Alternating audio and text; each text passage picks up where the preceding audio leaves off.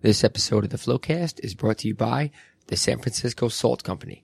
They can be reached at sfsalt.com or 800-480-4540. They are the place as far as getting salt, Epsom salt for our float tanks go. They have a couple of different varieties of them. All of them are USP approved.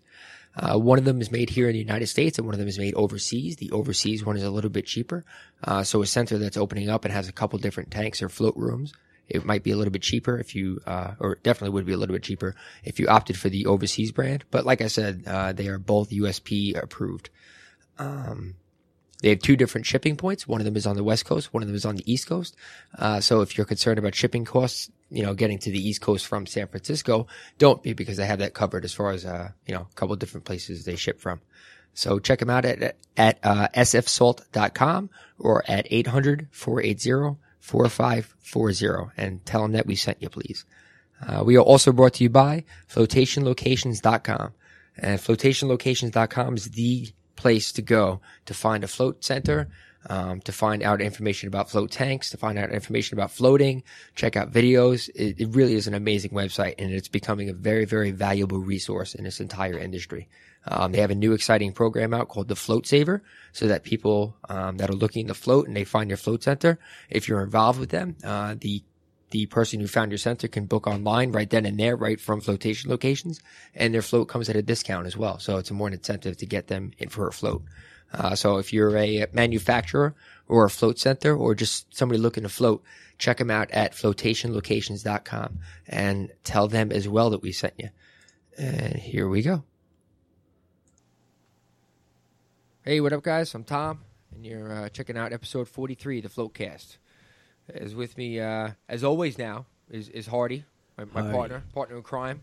What's up, Float World? Hope everybody's doing great. And joining us via Skype today is David from the NeuroFit Center in Detroit. What's up, David? Hey, guys. How you doing? Pretty well, man. Not too bad. Yourself? I'm doing great, man. Just trying to keep things moving.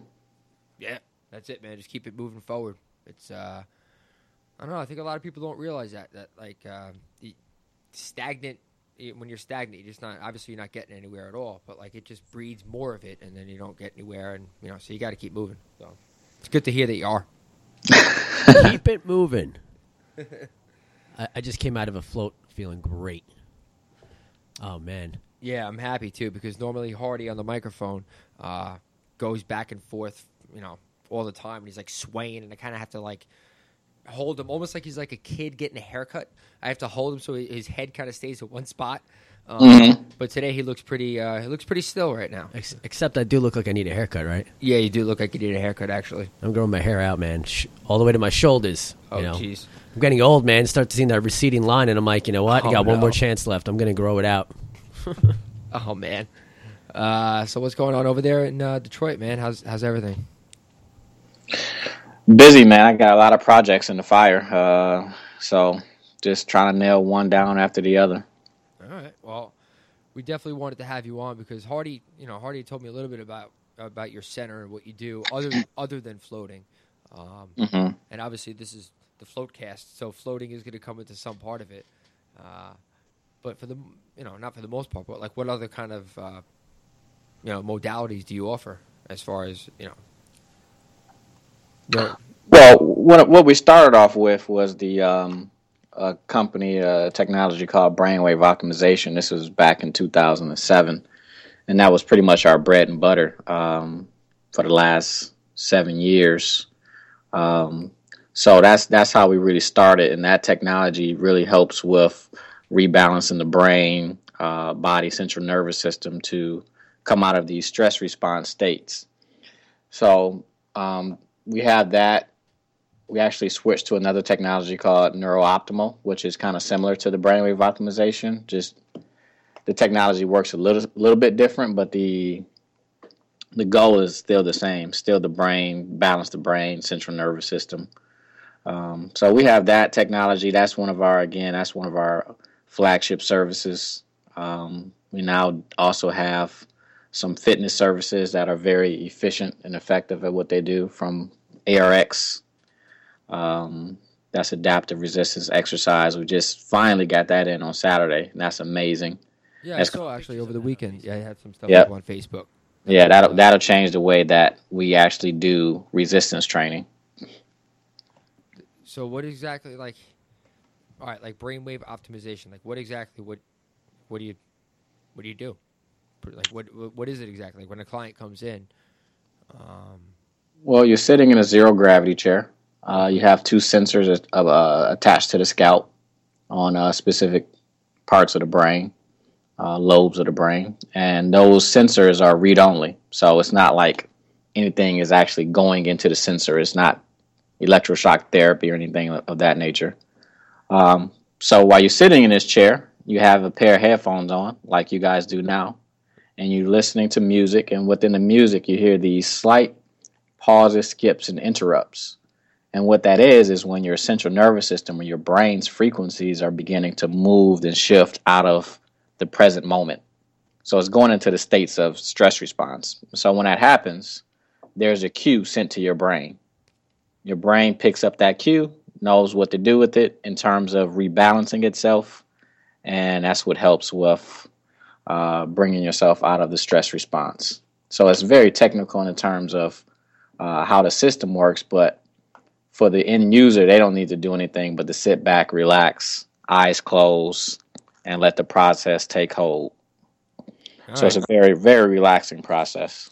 So it's similar to the float in that sense, as far as in terms of doing nothing. Yeah. Yes, and that's one of the biggest things in terms of the nervous system coming out of sympathetic dominance. Yes, but those are probably the two biggest things that are similar.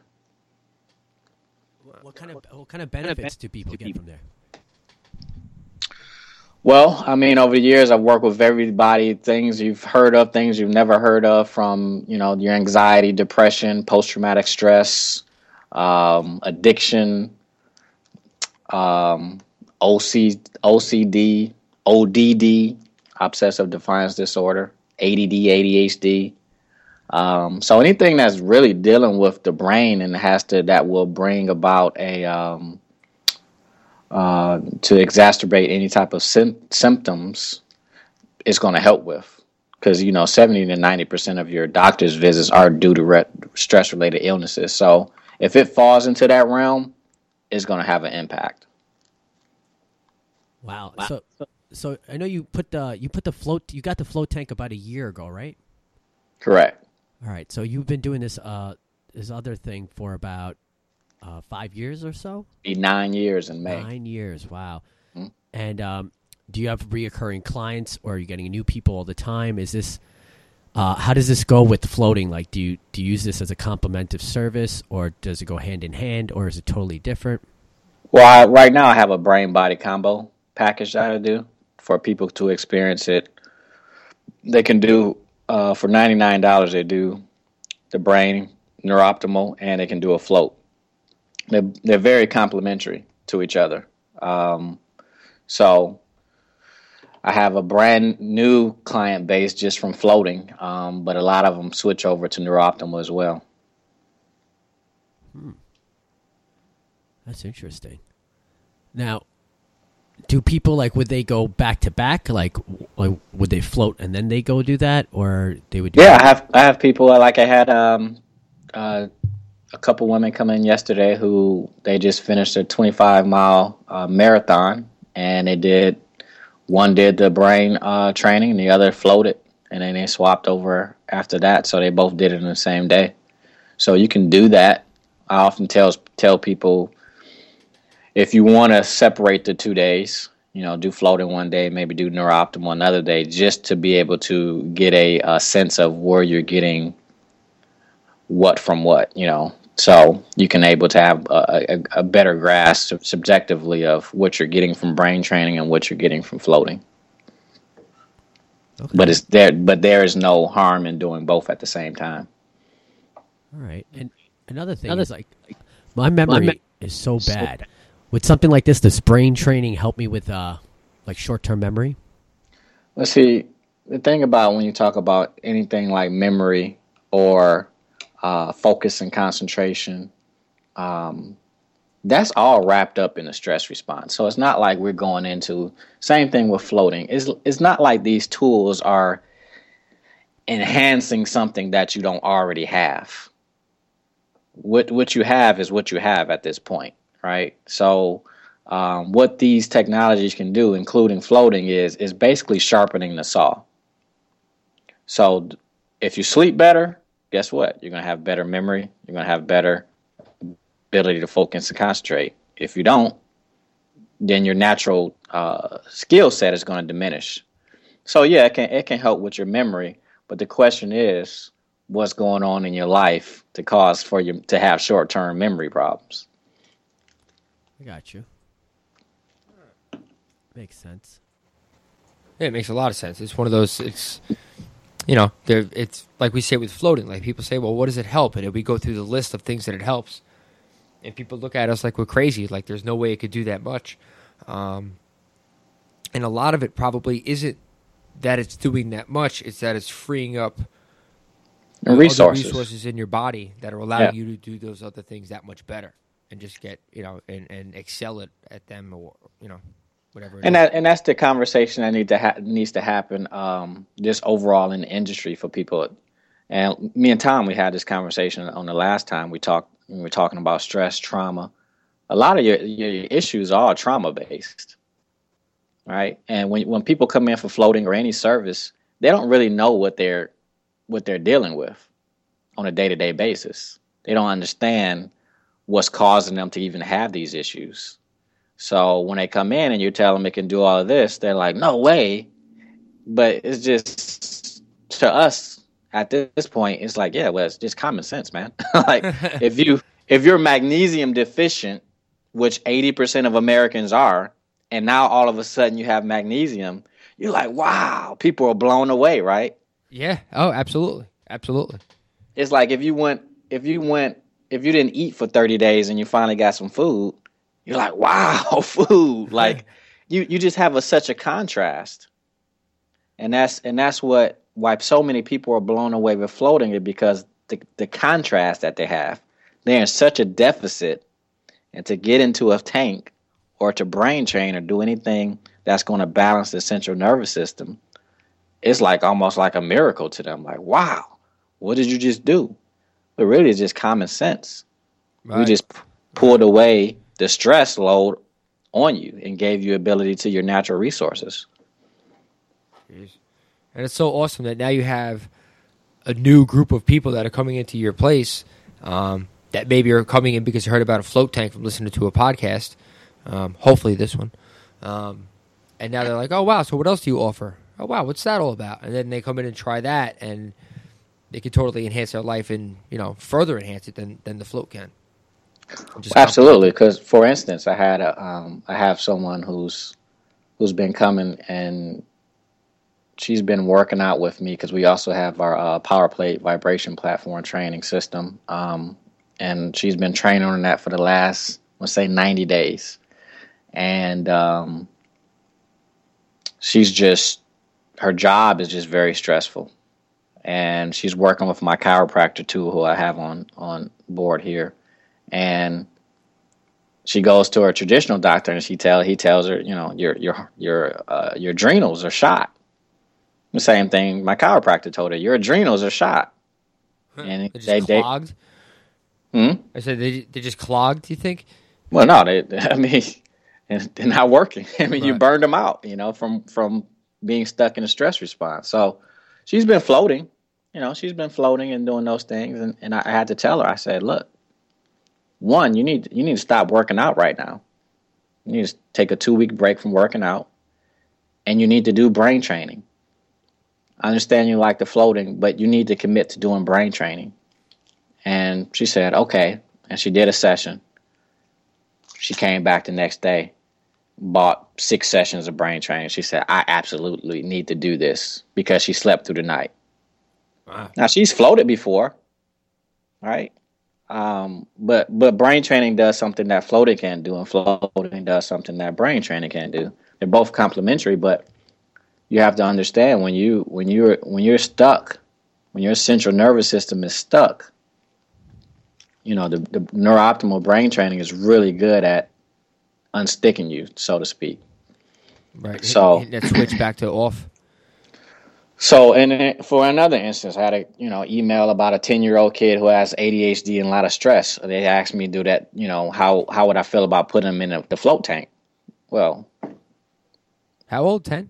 10. I said, well, we can accomplish the same thing just by doing brain training. So yeah, they're bringing people in, and again, it's this conversation that needs to be had with people, is to understand what's happening to them, because most don't understand what's happening. Yeah, it's just a constant stress, and they're just stuck in this state of stress, pretty much. Am I right? Well, it's the state of stress and the state of trauma, because if you go back, you start understanding that often what you're dealing with is not today's stressor. You're dealing with yesterday's trauma, and that can go all the way back to the womb. So, a lot of our traumas even start pre-verbal. You ever have people come out of the tank and they're feeling nauseous? Yeah, not often, but yeah. Yeah, what that nausea is when they're coming out of the freeze response. So, specifically, if you've held a lot of tension in your gut, most people who are stuck in some type of traumatic pattern, that's what happens. So when they come out like, oh, I felt nauseous, and I can literally look at a person, can tell what type of stress response they're stuck in, whether it's the fight or flight response or the freeze response. And I had a woman just recently, she got out maybe halfway through. And I said, what happened? Oh, I was very nauseous. And I can look at her and I said, yeah, you're in freeze. And I said, so what happened recently? She said, she had some very stressful things happening, and, a dog died and some other things happened in her life. I said, well, there you go, Yeah. But when they come out, they're scared of it, because if you feel nauseous, like, to us, that means you're sick, right? Something's wrong. Yeah. Oh, absolutely. I mean, as we always associate nausea with, you're right. ill. But that's a process that maybe needs to happen. Yeah, they need, right. She need to release it. Really need to stay in the tank and work that. through it, and not needed to, but she probably should have stayed in the tank and worked through it. That's kind of the only way she's going to get through it. Well, yeah, of course, if she felt like throwing up, then you need to get out. But yeah, absolutely, you don't want that. Definitely don't want that. So wait, what is the freeze response exactly? I'm not too familiar with that. The freeze response is when you have a sense of helplessness and can do nothing about the event that's taking place in your life. Your body is going to go into, the freeze to protect you. So literally, your body starts to produce more opioids, which is the same chemical in Vicodin, to numb you out and to freeze you from that event so that you can survive it. You start to even begin to disassociate. So again, you see something horrible happen. You really, that you can't run or fight. The best next option for your brain is just to numb you out. Just freeze, like it literally freezes. Like literally, like the deer in the headlights. Where you see what happened with deer when they see a car coming. Why don't they run? Yeah. At that point, it's done. The brain is like, nope, just shut down. And then you'll find, like, you ever saw Tommy Boy years ago? Remember that movie Tommy Boy? Yeah. They hit the deer. The deer had the deer in the headlights. They put him in a car, and he woke back up. Well, that's a good example of the freeze. He wasn't dead. He just froze up where you could barely feel that. Woke up, tore up the car. That too. That's what happens when you come out of freeze, because oftentimes there's a lot of anger because what you wanted to do, which is run or fight, you couldn't. So all that emotion becomes stuck in the body and the musculature of the body. Oh wow! So your body itself is like a Monday morning quarterback. It's like, oh well, I shoulda or I coulda, and it's still like kind of tense about what it did or didn't do. It has to complete the process. Wow. So when you see these people come out of the tank, you could tell which it's fight or flight or it's freeze response. Like, how do they look? That are like, how different are they? Well, I can tell before they get into the tank. That's when it typically can tell. But typically people who are in fight or flight, the pupils are really dilated. Eyes are really big. They talk loud like this. Hey, they talk fast. Okay. And I think so I think that's when because high blood pressure. They typically have high blood pressure. I think when I met Hardy, he was in fight or flight. I was always in fight or flight. Yeah, so that's where your short-term memory comes from. That makes sense. We figured it out on the Flowcast today with you, David. Thank you. Burning through your processes there. So typically a person is freeze. They seem very subdued. Like they talk really slow and very monotone, and they're very unemotional, detached. It's so interesting that you say that because a lot of times, if I meet like maybe like a first responder or somebody who came back from who's overseas in the service, a lot of times they kind of are one way or the other. They're either very, very like go, go, go, or they're very like monotone, like you were just saying, where it's like, wow, this guy really saw some shit and still dealing with it, you know? What the hell's in his head right now? Yeah, wow. But which is, I couldn't imagine. And but I guess, I understand it a little bit more now. Yeah, well, that had just happened for soldiers. That's happening to all of us. I've worked with a 7-year-old girl who was stuck in fight or flight from a hospital visit. So this happens in everyday life. And so this is something I educate clients on when they come in. And they always get that, well, how many floats should I do? Or how many brain training sessions should I do? Well, let's look at your life. When you leave from the float or brain training, are you running back into the fire? And do I have to put you back out again? Doesn't matter how many floats you do. If you run into a stressful event, you're wasting it. Right. If you came in to deal with some stuff that was kind of, I guess for lack of a better term, I don't know, holding you back or stressing you out or keeping you in that state. If you come in and kind of deal with it, then you leave and you jump right back into the same kind of situation or something just as stressful. You just wasted your float. You're gonna go right back to it. Well, I wouldn't say a waste of a float, but I would say that your brain still has to respond. We're not taking away the ability to protect yourself. I mean, these fight or flight and freeze response are nothing but defense mechanisms. It's the ability to deal with life-threatening issues. Lion comes at you, you run, you fight, or you freeze based on that threat.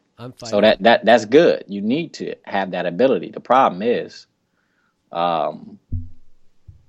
when you're stuck in that pattern for so long, or if it's just habitual chronic stress.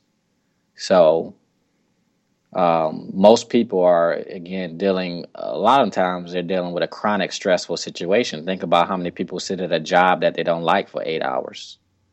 Yeah. I mean, that's not easy to do. I had a job, I don't know, for about 6 or 8 months that I hated from the second week, and it killed me. It it legitimately, had an effect on my life and my relationships and everything.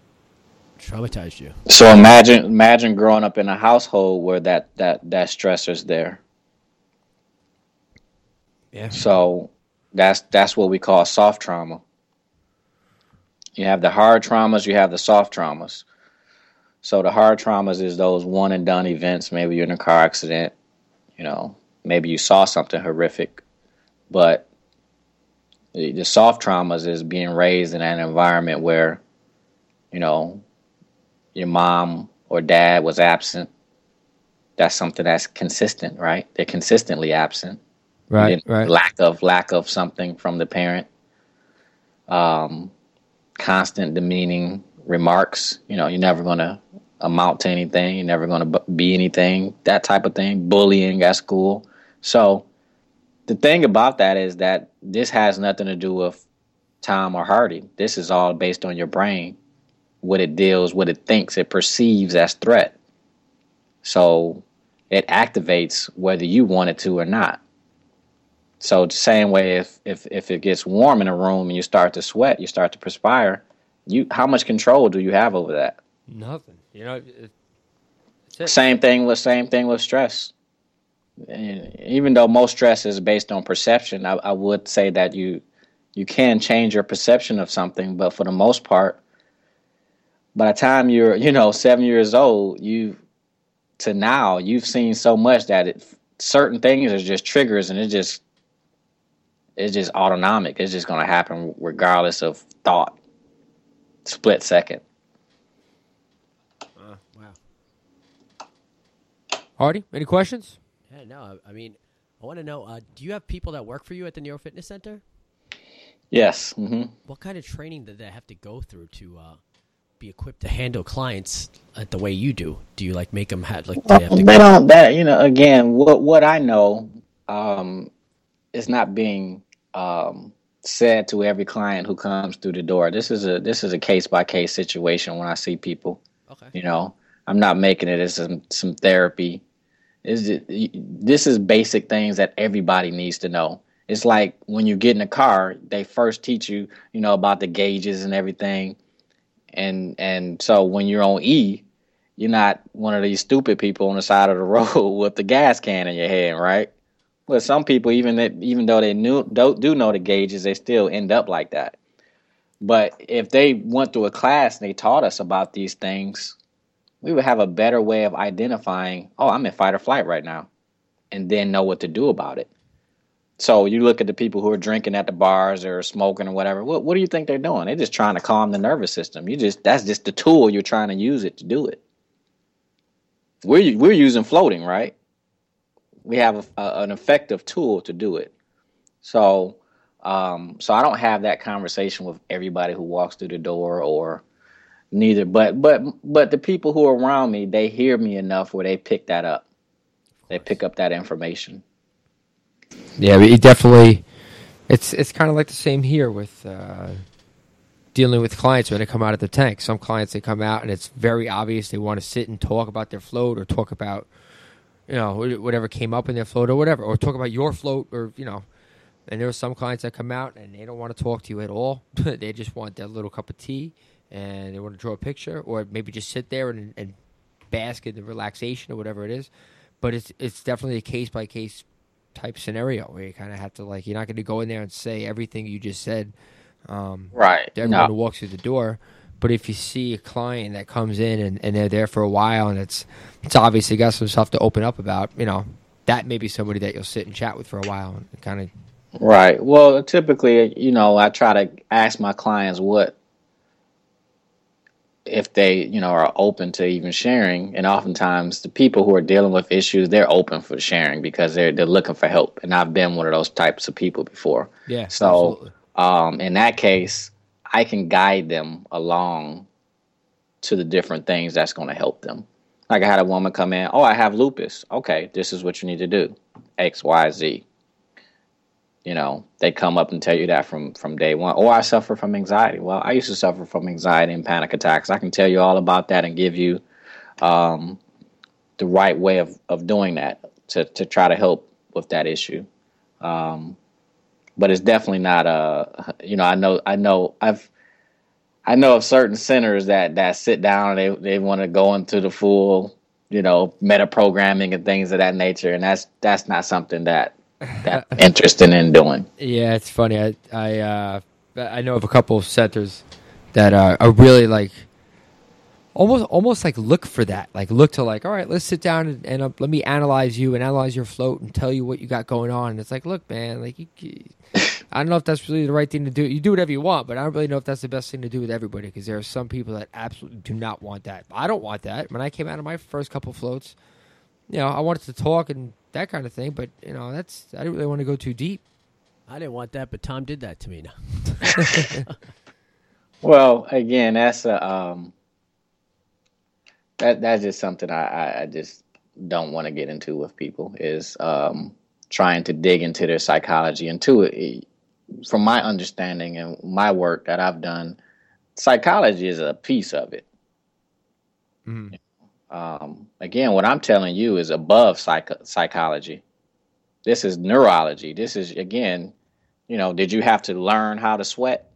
There's nothing psychological about that, So I can have that conversation if need be. But Right.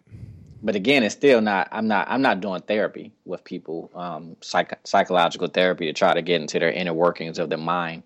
I'm only talking to them to understand and give them some guidance on what tool to use next. Okay. All right.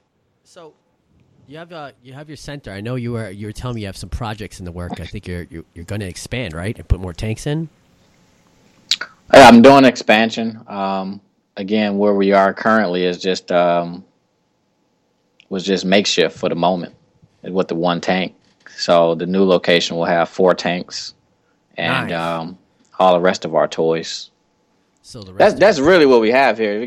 This is basically a bunch of my toys. My mom said the other day, she said, this is just all your toys and you're just sharing it with people. I said, yeah, pretty much. That's fantastic. Yeah, I saw that new toy of yours you were talking about Yeah. before. That thing looks awesome. Yeah, ARX. It's amazing. It's adaptive resistance exercise. It's a 10-minute workout. It totally adapts at every range of motion, push or pull. So if you're someone who's The Rock, Dwayne Johnson, you can come in and, go balls out on it. Or I can take someone who has muscular dystrophy, who can barely has muscle mass in their body and work them out just as effectively. And Wow, it's going that's to awesome. adapt. It's going to adapt to each individual based on their strength. And it works on all the muscles, the full body. You can do it's over 12 different exercises you can do on there. So yes. And it's all resistance based, so you can adjust it. And, Say that again. It's all resistance based. Yes. Non-weights though. It's non-gravity. It's a non-gravity system, and this is why NASA has looked currently at the technology, because when you're in space, you can't lift a weight. Right. There's no gravity. So this system is a non-gravity bearing type of system. Non-weight based. Yeah. So I guess no that's the only adjustments way- I need to make to put you on it or put Hardy on it. You get on it, and it's going to adapt to Tom. You get on it, Hardy is going to adapt to Hardy. So it would naturally lower down when Hardy got onto it. It wouldn't have to. See, Hey, if I've been he's going to not the as gym, strong man. as you, is what you're saying. I've been going to the gym, man. I wasn't that guy when I first floated. I'm 2 years floating right now. I've been going to the gym the last couple of months every day. Okay, well, I might not have one of those toys yet, but now I'm thinking about it. well, and two, it gives you. It's not just that; it's just adaptive. That's not that's the best thing about it. But another aspect of it is just that it measures everything. So it has a screen and it measures every push or pull. So when you come back, you know what you did last time, and you're trying to beat that score versus saying, "Well, what did I pick up at the gym last time? What was I curling?" Oh, don't wow. know. So it actually gives you feedback right there and there. And Yeah, keeps everything. absolutely. With me and my short-term Absolutely. memory, yeah, that definitely would help. Yeah, real time feedback. That's awesome. Wow. So, I mean, can you just use that machine every day and not need to do any other workouts, or no? Listen, you're not gonna want to do it every day. Okay. It's no way. I did 2 days when I first got it, and I slept almost 2 days. So Oh, wow. So 10 minutes each day. Or I mean, literally from the first push, you say, "What the f?" That's because you're doing max effort at all times. So you never done that before. So it's intense. I put my dad on it yesterday, and literally within 3 reps, he's done. done. That's Done. pretty awesome. That's cool. But and you're saying 10 minutes a day is all you need? No, 10 minutes for the week. That's what I'm saying. 10 minutes. See, that's the kind of thing that I need, man. I'm super busy. I got no time. I barely even friggin' sleep. You want me to exercise, Hardy? Hardy was concerned about me not going to the gym like he does, which I appreciate the concern for my well-being, my friend. But if you want me to do it, man, you got to get me one of these 10-minute machines, and then I'm in. I think The reason why it's 10 minutes again is because the intensity of it. When you go to the gym, you're not doing the max what you can do. Are you kidding me? You're not. People you're in not the gym doing for the 2 eccentric. hours, and for an hour and 15 minutes, they're just walking around, switching Yeah, songs to their well- iPod, or looking at their phone, or taking selfies, and then the rest of maybe the other 45 minutes, 10 minutes of it, they're actually exercising. and they walk out with like, all right, I feel pretty good, and they're all like, happy-go-lucky, which is good. That's the way you kind of want to feel. Why are you looking at me like that? I only go for an hour and a half. But they definitely don't feel the majority of people that I see that go to the gym. They leave. They definitely don't feel wiped, and they're definitely like, all right, tomorrow I'm going to be back, and I'll do legs. Well, yeah, it's easy to come back tomorrow when you left a lot of meat on the bone. Right. It's actually a pretty good analogy.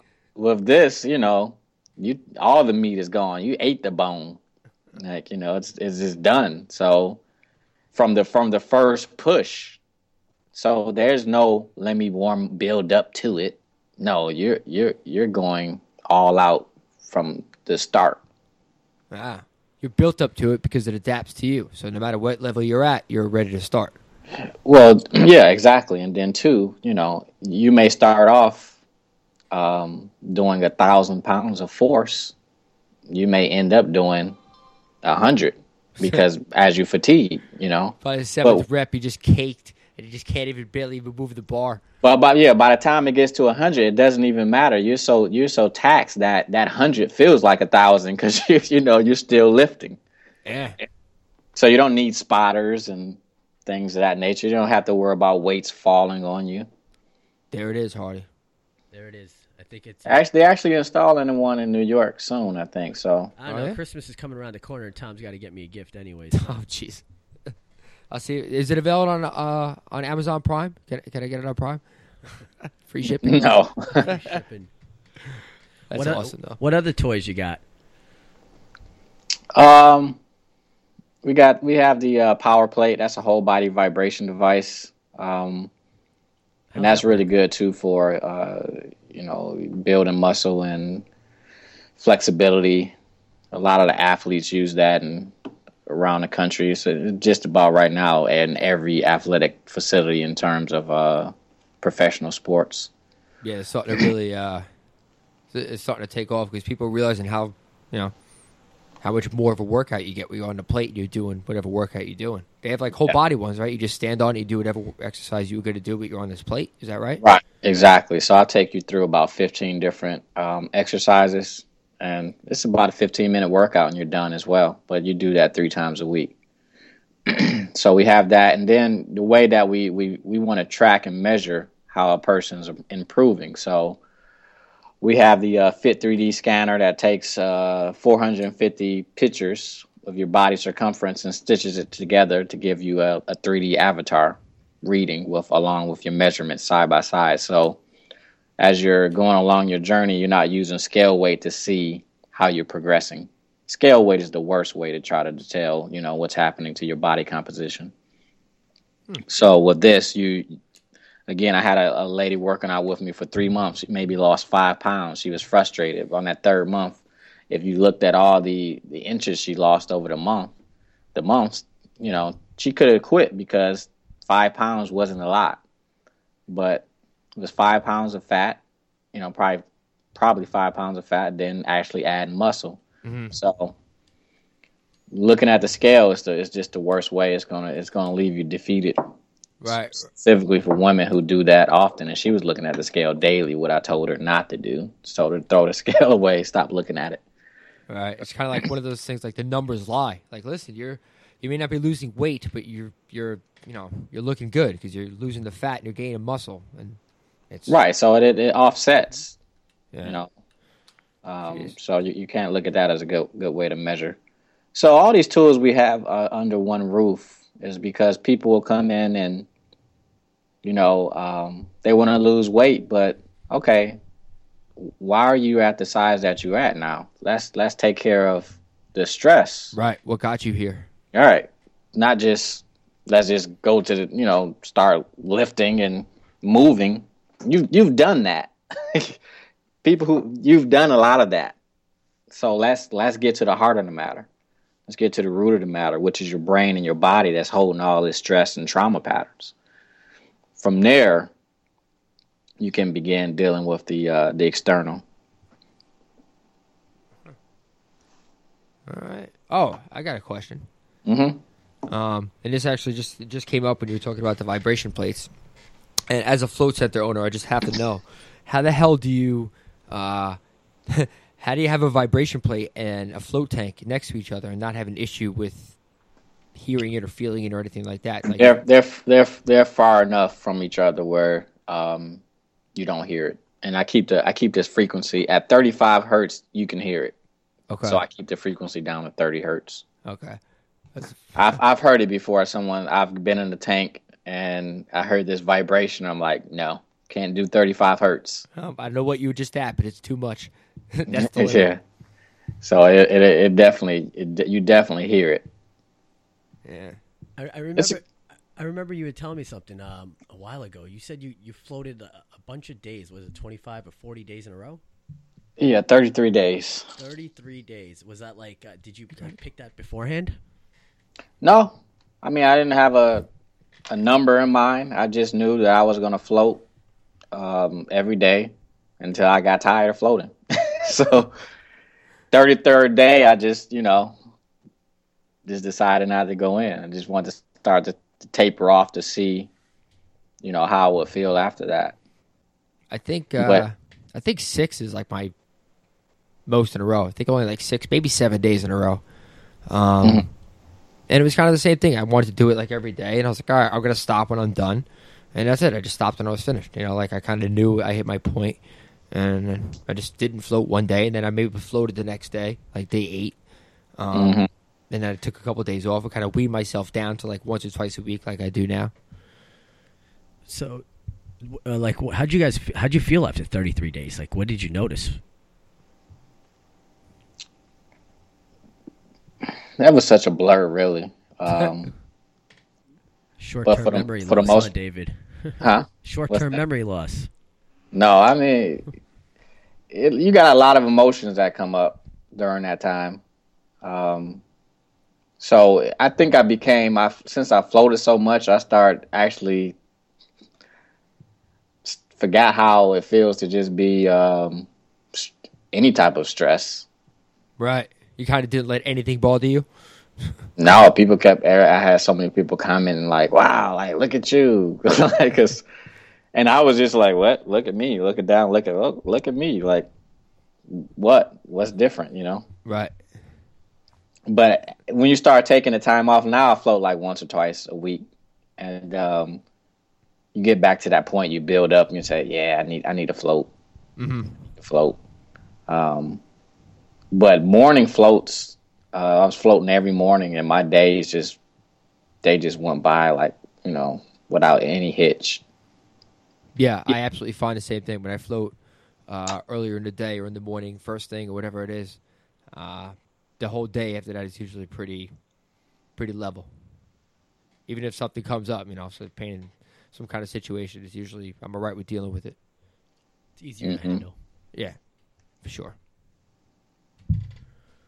Yeah, I gotta go float. I'm gonna try to float like 100 days in a row. Oh no, I said on the Floatcast. Now I'm gonna have to do it. Yeah, well, I tried to go for 66, and I got up to like day 28, and just stopped again. Yeah. So I've done multiple times where I did like, a lot of days in a row. I would like to, if there's some type of way to really measure what's happening in the brain and the body during that time, and if I held on to any of that, that would be interesting. Yeah, I mean, but you can give like the how you feel, your subjective feedback, kind of like how you feel, but that's if you had some solid numbers to back everything definitely need some up, data on that. Yeah. It'd be nice to create some type of sensors that maybe lay in the tank that can tell water movement. Kind of like these sensors that you place on your bed for when you go to sleep. Mm-hmm. They can tell, if you're in REM sleep based on the movement of the mattress, based on you moving at night. So if the water is moving a lot, obviously we know you're not relaxed. Yeah, I still almost every float I still have the I have like a jolt. My leg will like kick up and out of the water or something like that, or like a spasm. I don't know how to describe it. Almost every float it happens to me. Usually early on. I think that's a neurogenic release that you're dealing with. So That's why you see most people when they have that shake, that tremor. That jerk. That's a neurogenic release that the body is going through, and that's based on David Berceli's work. I've been doing trauma release for the last, again, that's probably about 9 years now as well, and that's one of the body's ways of naturally releasing the tension and trauma from the body is to tremor. See, it's funny. Hardy and I spoke about this before, and I kind of said to him, like, I don't know, man. I just kind of feel like it's the body getting rid of some bad shit. Like, I don't really know how to describe it, but like, I just feel like it's like bad energy or whatever it is, just getting out of me. Like, it feels good when I do it. It's almost like a I've steam. had some very deep sessions where my body just basically lifted up out of the water and splashed back into the water. Almost like almost splash up. Yeah, like it's almost like some entity was lifting you up, and you just splash back. But that's the body, going through this process of releasing. I've seen it in brain training for years. I'll come in the room and people say, "Yeah, my leg was shaking." Yeah, that's the body releasing. That's interesting. I had a client who was telling me that he thinks he was, we were calling it twitching or jerking, and he was saying how he learned under a yogi, and the yogi told him that when your body twitches or jerks like that, it's just releasing bad habits. And it was pretty interesting when he told me that. And now it kind of relates. So the same thing. Yeah. It's again, energy can never be destroyed. It can only be transformed. So if that's the way that the body can dissipate that energy, that's what's going to happen. You're going to tremor. You're going to cry. You're going to vomit. Those are all the ways that the body's trying to regulate itself. So basically, those twitches, those jerks, those tremors, if you're listening out there, they're good for you. Absolutely. Google trauma release exercises by David Berceli and look at some of the videos. You would think people were possessed. But what it is, again, it's the body. So again, go back to your childhood, go back even to the womb. Things that's, stuck in the body, that's what causes a lot of the health issues. But when that releases, a lot of it is tremor-based. And again, you go back down to the whole nausea, vomiting, tears, a lot of those emotions start to surface. And I've experienced that in the tank, both the emotions and the nausea, vomiting thing as well. Yeah, I definitely had much more emotional. I'd say maybe once or twice I got like a little bit nauseous. But I definitely have had a couple experiences where it was like emotional. One or two where like I actually had to get out. It was like, all right, I'm done with this float. I'm getting out. Not that I didn't want to deal with it, but it was just like kind of like what just came up or what I was thinking about. Like, was so like it was so much. I was like, all right, let me just go and kind of process this and get out and kind of sit on this for a minute. But it was good. It was definitely a good feeling, a good release, or a good. I don't know how to describe it. Good to think about. Catharsis. It's catharsis, man. That releasing of those emotions, is good. But a lot of us too, we've held back tears. Think about it, specifically too. A lot of times it's not about a holding back, like I'm trying to. So I don't mean that by like I'm just not going to cry. A lot of that is freeze. When you see people who don't have any emotional response to something, they're just frozen. Oh, so they're not just jerks. They just like deal with it in their own way. No, they're frozen. Frozen. Yeah, frozen. Not like the movie, but so yeah, that's they're not just jerks. And then some people. So you have people who are overwhelmed, and you have people who are underwhelmed. The freeze people are underwhelmed. They barely feel anything. That's why you've heard of people cutting themselves before, right? Yeah. Oh, lack of feeling. So, and then you take someone who's like the soldier or someone who's over emotional, burning cars and keying cars, right? That type of population. That's deep in fight or flight. They're not even use any type of rationale like, oh, if I blow up this car, I may go to jail. consciously, I don't care. I'm just going into using this again as fight or flight energy to protect. Jeez. So most criminals who mass murderers and things like that, they're in freeze. To them, they'll go kill someone and eat a sandwich. What's the big deal? They don't feel, so it's almost like they're not even present in the world. Like the world is one big video game. Huh. Like you, it's like non-reality. Jeez, that's scary. That is pretty scary. But it's really interesting at the same time. It's like it's freaking fascinating. You can look up Dr. Robert Scare, Dr. Peter Levine, Dr. David Berceli. All these guys are the guys that I listen to, and I'm pretty close to David Berceli. He created the trauma release, and he goes around the world doing trauma release with in different countries that's been that's had a lot of trauma from war. And it's the same thing across the board, man. We're all suffering from these traumas. And we don't know what we're dealing with. So when people come in, you kind of have to educate them on what's happening for them. That's why floating that's why it makes so much sense. That's why it makes a lot of sense. It makes so much sense for your body to jerk. It makes so much sense, because your body is holding all the trauma, and the Epsom salt, which is getting into the musculature of the body where the emotions are stored, right? Yeah, common sense, right? Yeah. In a stressful situation, you tense up. Your muscles all tense up, I guess, in that. Yeah, when you start to release, the emotions start to flood. Wow, that does make sense. So think about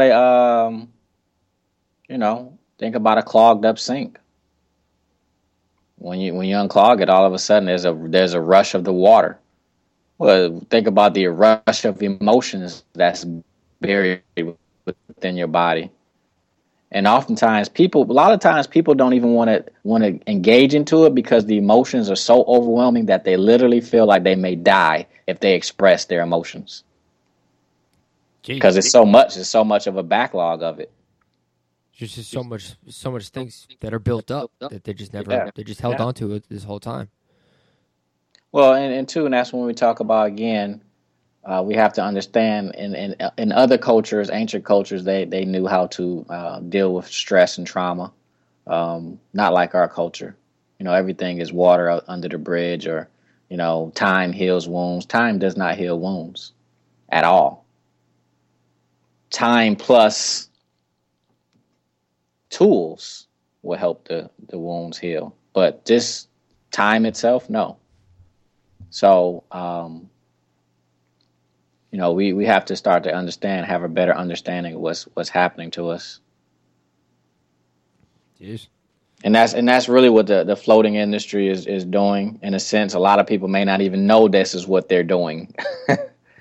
As a person just get into the tank and get out, right? We just laid in some water, Yeah, a lot of people have asked me about maybe like, if you ever need anybody to help you out, let me know. I could definitely just sit there and answer phones and clean up rooms and stuff and talk to people. I'm like, yeah, it's a little more than that, though. I mean, I'm not saying you can't do that. Obviously, you can, but there's a lot more to it than that. It's not just talking to people like a throwaway line. It can be, for some people, it's pretty important. Of sometimes you just sit there and shut up and let them talk. It's not just an easy. Well, you better watch out though, because you may get a float center burnout. Have you heard that? Yeah, I heard that. I'm not too familiar with that. What's that?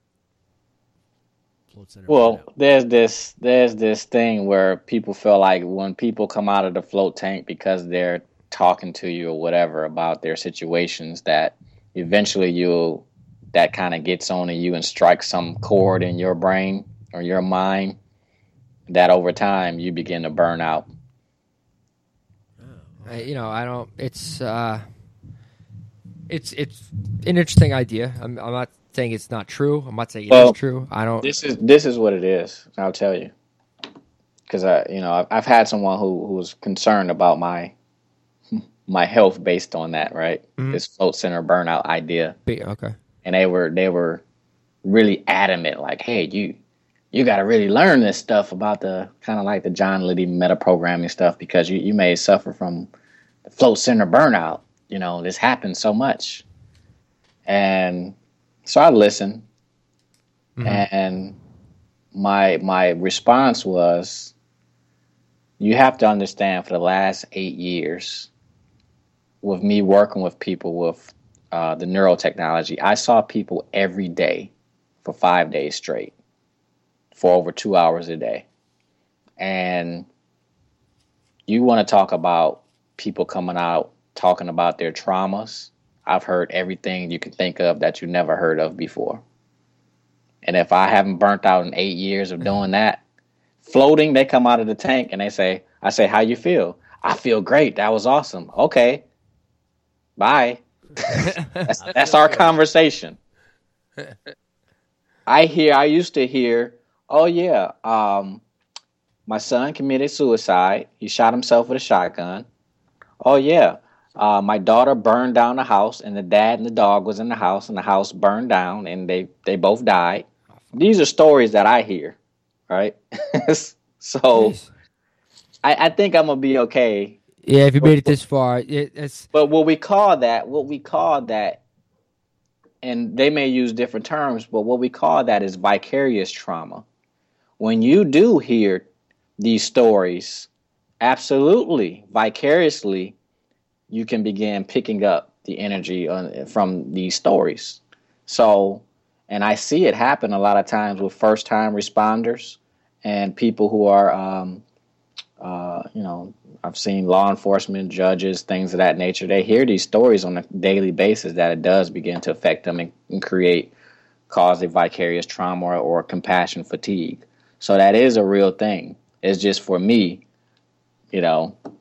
hearing people come out of the float tank and say, yeah, I feel good. That's not something that's going to really. Right. Kind of like you made it this far.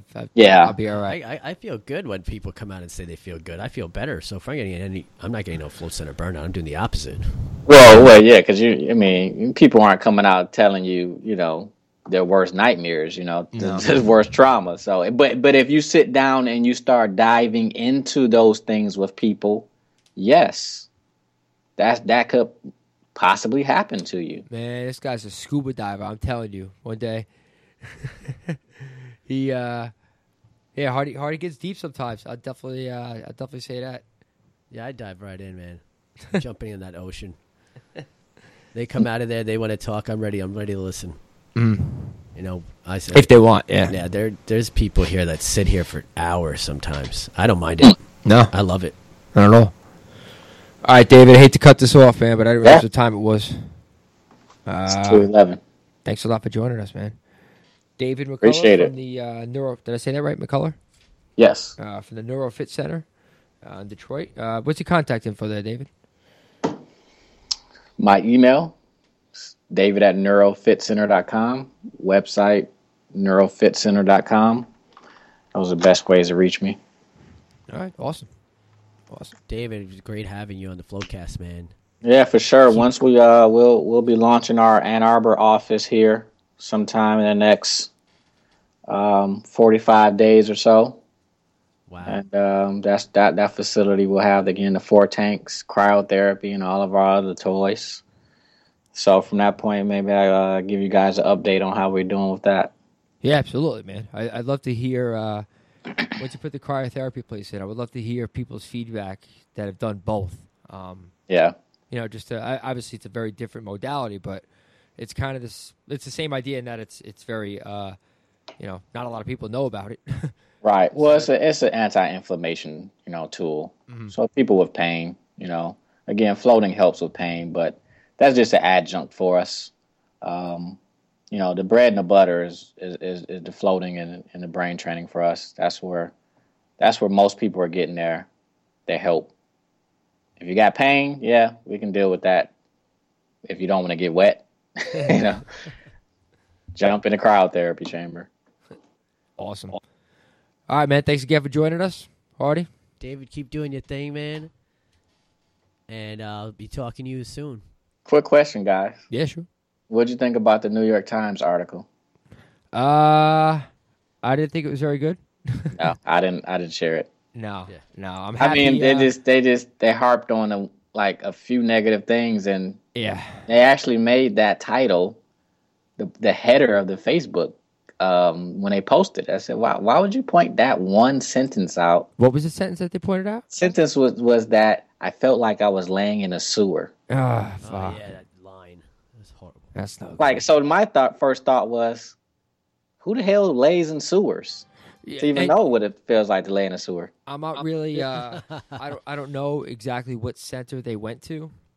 This is actually something I wanted to bring up, and I'm kind of happy you did. I don't know what center they went to or whatever it is, but I can tell you this: if whoever was floating in there, whoever did the article, if where they were lying in, it smelled like a locker room, I think they said in the article, or like a something like that, or a gym or Jim whatever. Locker or something. That means that whatever tank that they were in, or pod, or float room, or whatever, is not being cleaned properly. More than likely above the water line. It may not be the water. It's probably the area above the water line, Right. Which would consist of obviously spraying down the walls with peroxide and wiping them down. It's got to be done a couple times a week. We do it here a couple times a week. Everybody really should. But if you're in a place and it smells like that, that's what the issue is. So whoever the article was in that article, I don't know who, but if you're hearing this, that's the problem. So go. Yeah, go fix I've that never shit. heard of the inside of the tank smelling like a sewer. No. Now I've had people say, "Well, what does that smell?" I'm saying, "Well, that's 1,000 pounds of Epsom salt." It's like, if you ever smelled that before? It Yeah. smell like, it's not a bad smell, but it is a different smell. Yeah. It's concentrated salt. So Yeah, and not to mention mention if some if some places use ozone ozone as like as a form of sanitation, and sanitation, it don't really do the right thing with clearing out the clearing out air, the air. some people walk in smelling that, which yeah, is a that's very another thing. distinct. Or smell. even the chlorine. Oh, yeah, yeah, you'll You know know, that right away. So it's a lot of different things, but I've never heard that before, and for them to use that as the header, I just thought it makes me think how much are they funded by some type of pharmaceutical company, or Yeah, really. I did not enjoy seeing that either, man. I was very happy for my friends Aaron and Dan at Flotation Locations for getting their name mentioned on there. Awesome for them. But damn, I really wish that there was some things that were left out of that article, or at least worded differently. A sewer. What does a sewer smell like exactly? Like you're a Teenage Mutant Ninja Turtle? Like I think everybody knows what a sewer smells like. I think that's the problem with them saying that. But like, the problem is that I have with it is that something like that, for the most part, is usually a fairly easy issue to correct if you know how to correct it. So I'm just hoping that it gets corrected. Only because, aside from anything else, anybody that goes in there, not even reading the article, anybody that just goes in there to float is going to come out and be like, oh, that was kind of cool, but the place stunk. Literally, it smelled. right. You're planting something in their minds that may not even be there, or be an issue, a non-issue again. Yeah. So but I think the article, I didn't share it and won't share it. So No, I will be doing neither myself. Happy they, for my they friends say I they gotta say mention, but- there's no such thing as bad publicity though, but in this case, Yeah. I'm Yeah, not buying that one. Yeah, I'm going to have to... I agree with you completely on that one. And when I first saw it, I was like, New York Times, great. Never mind. Forget it. Right. Oh, man. All right, Yeah, Dave. one of we're my gonna get partners running, sent man. it to me. He said, "I didn't like the dirty sock smell." And what were you talking about? I read it. So, oh, here we go. Oh, no, that's not a good start. No. All right, guys. All right, man. We will check you later. Be good, Thanks a lot for David. joining us again. Yep. Everybody, thanks for listening. And Take care. Take care of yourselves. Keep your tanks clean and stay salty. Take care, friends. All right. Bye. Bye bye.